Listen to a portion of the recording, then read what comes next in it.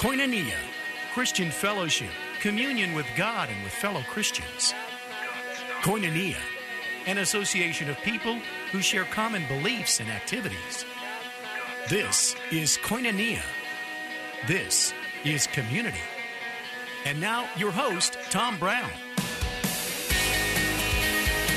Welcome to Koinonia. This is Mark Buckley. I'm filling in for Tom today, and we're glad to have you here. We've got a special edition of Koinonia. I've got two guests that I think you're going to enjoy getting to know very much. Our first guest is Delisa Toole. Delisa's been a pastor's wife, a mom, a woman of God for quite a while, and she's gone through some heartaches, some grief, and she's got a story that I think you're going to be glad to hear. Delisa, thanks very much for being with me today. My pleasure.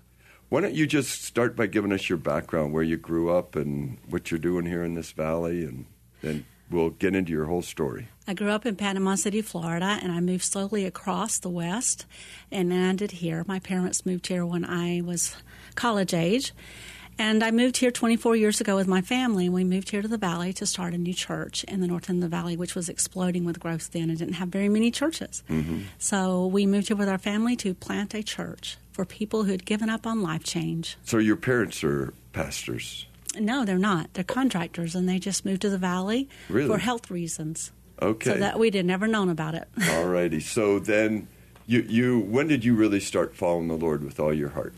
I don't ever remember a time I was not following the Lord. I was raised in church and always had a desire to serve Him and give my life to Him. I remember at 15 years old being called and knew I was going to spend the rest of my life helping people. So tell us the story of what happened with your marriage, what happened with the church. Sure.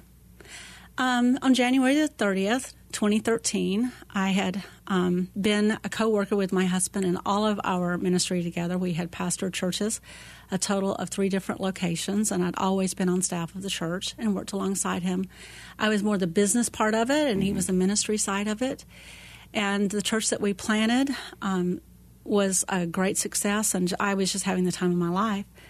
And January 30th, he sat down and he said, "Delisa, I have destroyed our lives, and we need to talk." And he began to tell me that he had had an affair with one of our staff members. And I knew in an instant our whole life was over as we knew it. Mm-hmm. I knew that he was a very wonderful man who made some bad choices, and there was going to be serious consequences to pay for it. As a result, within 3 days, we had lost our job because we were both tied to this church. We had lost our source of income. We did not get a severance package.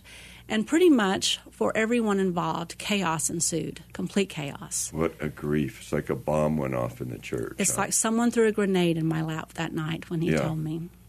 So, and I was completely blindsided.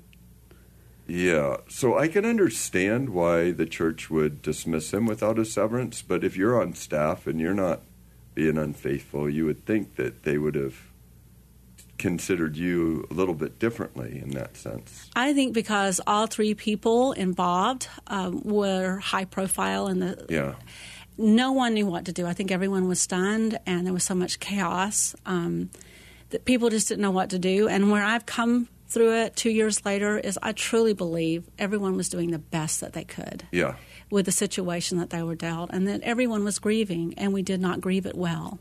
And that's what I've learned through the process, is that we need to grieve well when we're presented with a reason to grieve. Yeah, I think that's a really, really important thing. And you've got a story that needs to be told, and I'm looking forward to hearing more about it. And I think some of our listeners are going to want to let some friends know we're going to be talking about some serious stuff. And our goal is to bring grace and peace to those who listen. So stay tuned to Koinonia. I'm Mark Buckley from Living Streams. We'll be right back after these messages.